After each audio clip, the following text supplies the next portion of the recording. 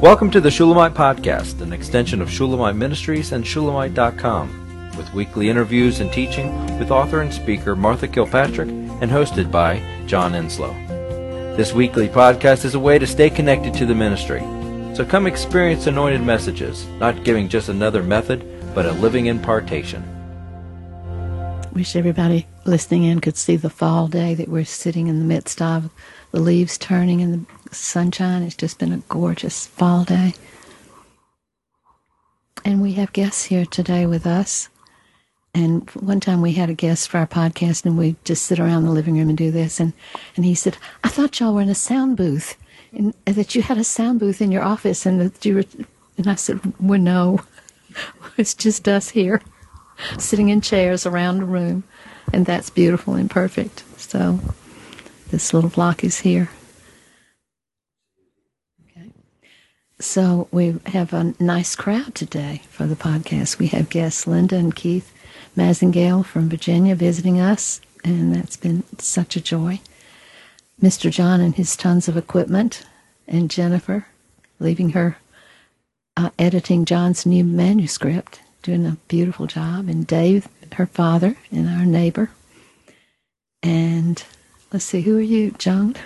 Joni? Joni's there's no name for a Joni, because of who she is and how she serves the Lord. And Miss Jacqueline is here with us, so we hope everybody will speak up, but they probably won't. Okay. I think some pieces came together for me today, and this is going to be kind of a testimony. I was thinking about my long illness, which I'm tired of talking about, and maybe you're tired of hearing about, but I'm learning today what I learned and didn't know that I learned. I learned that so many weeks passed by and so many months passed by. I just said, Lord, I've got to know something of your purpose for this. It just seems to be such a waste of time and energy, and I don't have the energy to do anything. But if I could just lay hold of your purpose, because I remembered that Viktor Frankl was in Auschwitz and Bucharest, both. And after the war, he was a medical student as a Jew, and he was arrested and put in the concentration camps. And he wanted to learn. He became a psychologist and psychiatrist, but he said, while I was there, I wanted to learn why suddenly people would die, and we would see it on their face. They were ready. They wanted to die, and they would die. And he said, I knew there was something that made people able to live, able to endure and make it through. And he studied it and studied it, and he came to understand that people who believed there was a purpose to their suffering survived and found the purpose. He was one of them. In his prison, he visualized himself speaking to an audience of many, many people and teaching them what he learned. And that happened. That's the purpose God put in his heart. So I just said, Lord, I wasn't thinking of Viktor Frankl. I'm only thinking of him now, but I've used that book many times and given it to people, because it's an enormous principle that you have to have a purpose, or you have to believe there is one. You don't even have to know what the purpose is. You simply have to believe there is one.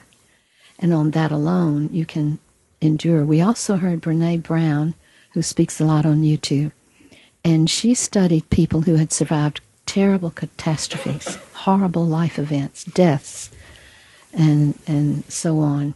And she interviewed them extensively, these people that seemed to survive.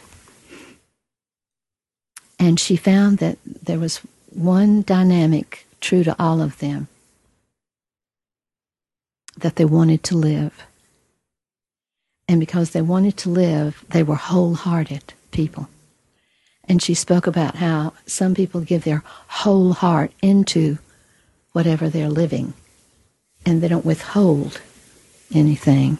And she found that those people survived and prospered. And I remember seeing an interview of Holocaust victims who survived. And they asked this woman, why did you survive? How could you possibly survive such a thing? And how could you go home and begin families and live and have a home and all of that? And how could you do that? How could you make that transition? And they said, because we wanted to live. We wanted to live. We loved life, and we wanted to keep living. So it really, really matters, because in my illness, it was not terribly dangerous, but it really kind of was. When you say, one of my doctors said to me, Martha, you could have died. And I knew that, but the reason I knew that was because I was so tempted to give up. I'd felt badly for so long, and there was no break, no opening of any healing yet. And I had to fight that constant bombardment, I'm sure from the enemy. Just give up. And I knew if I did, that I would die. And it was a battle I had to fight alone. It wasn't. I had lots of prayer, but I had to fight that fight. I want to live alone. But I begged him for some time to just give me something, okay? Just something. And what he gave me was waiting on God. I want you to wait for me. And in waiting, I've got this booklet from our office, Waiting on God. I started to show everybody, but there's only you here. Waiting on God by Andrew Murray is an incredible, enormously incredible book. He takes all the scriptures on waiting for God and teaches on them. My soul waits only upon God, for from him comes my salvation. So, waiting for your salvation to appear, that's a part of the waiting. And then Psalm 25, he says, Thou art the God of my salvation. In thee do I wait all the day. So, waiting all the day for God. Many, many wonderful, rich things, and I drank that little book. And I waited, and that was my only agenda, was to wait. Everything else pretty much had to be done for me. And eventually, there was a great deal of healing. And I think I've been months much better, and everybody encourages me that I look like I'm healthier and better. So, but only now, I've waited so long, but I waited for something that I didn't know I was waiting for. And it came to me. Linda and I had a conversation, and the pieces all began to come together. Several weeks ago, the Lord said to me, you overcame 5 things in your illness: believing, receiving, trust, loving, and belonging. And what that meant was I had to fight to continue to love God with all my heart, soul, and mind. I had to, but I did it all by waiting. And what he showed me was that when I looked, I didn't know those subjects until it was all over. I didn't know what was happening in me, through me. I didn't know anything of that. But those 5 things were the overcoming issues, and I didn't even have the names of them when I was waiting.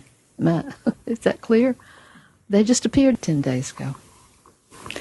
So, what I saw was that when you don't know where you're going or where it's going to end or how you're going to get there, you wait.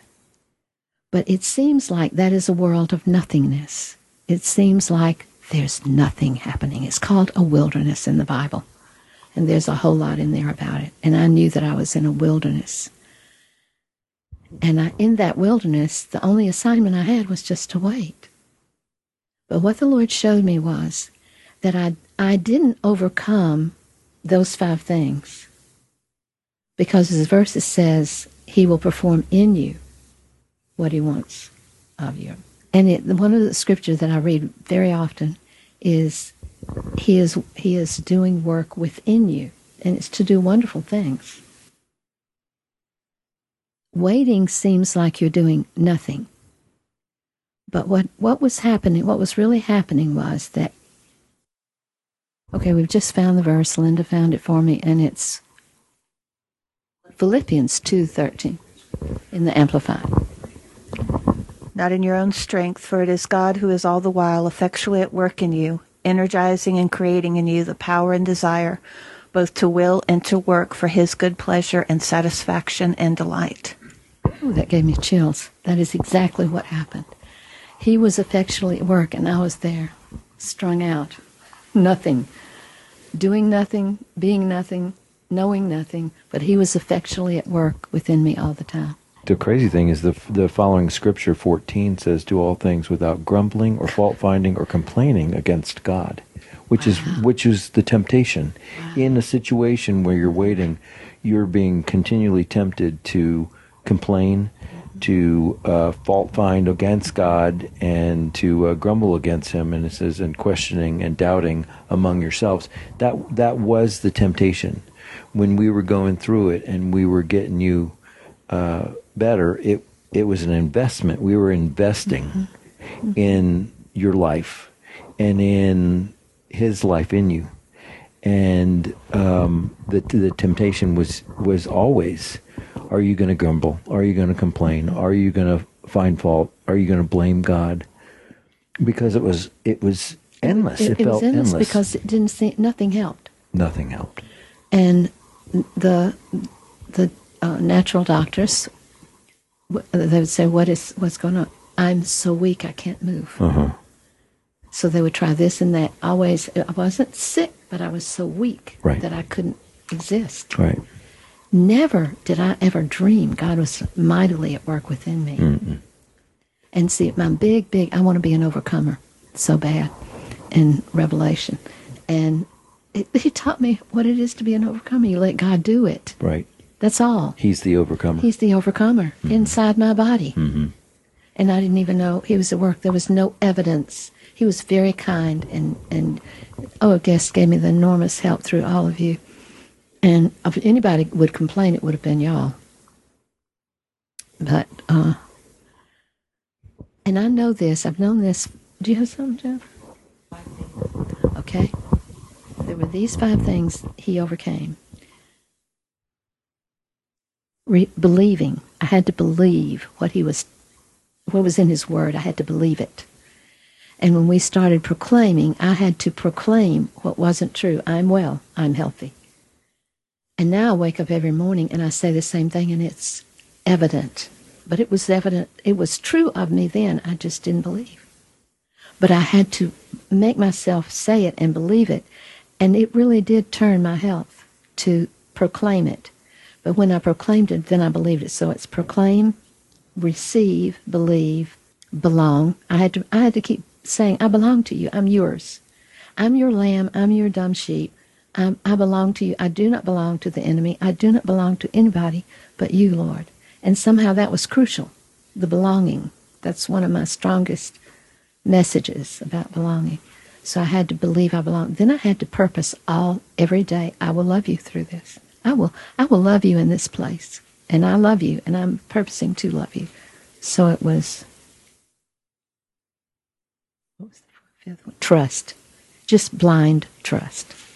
I'm trusting. I don't know what you're doing. I'm sure this has something in it somewhere, but I have to trust you. I'm trusting you. That's different from believing. It's not knowing. It's blind. It's just there. Well, He was working in me to do those things, those 5 things. And when it was over, He said, this is what you overcame. But I didn't. That was so wonderful. He was doing that. He just simply told me all I did was let Him. That's all. I let Him do it. And struggled to believe and chose and rebuked the enemy. But really, it was between God and me. The enemy was simply, if he was there at all, he was simply a pawn in God's sovereign hand. So he was not a figure I was terribly concerned with, except for the fact that I was tempted to give up. That was the only place that was difficult, because I was tempted at times to say, take me home. We hope you've enjoyed the Shulamite podcast. For all the latest from Shulamite Ministries, please visit us at shulamite.com, where you'll find Martha's daily devotions, posts from getalongwithgod.com, and the online library of all of Martha's writings. At shulamite.com, downloading the free Shulamite app is easy, and livingchristianbooks.com is only a click away. Thank you for joining us on this journey to discover a God worth knowing.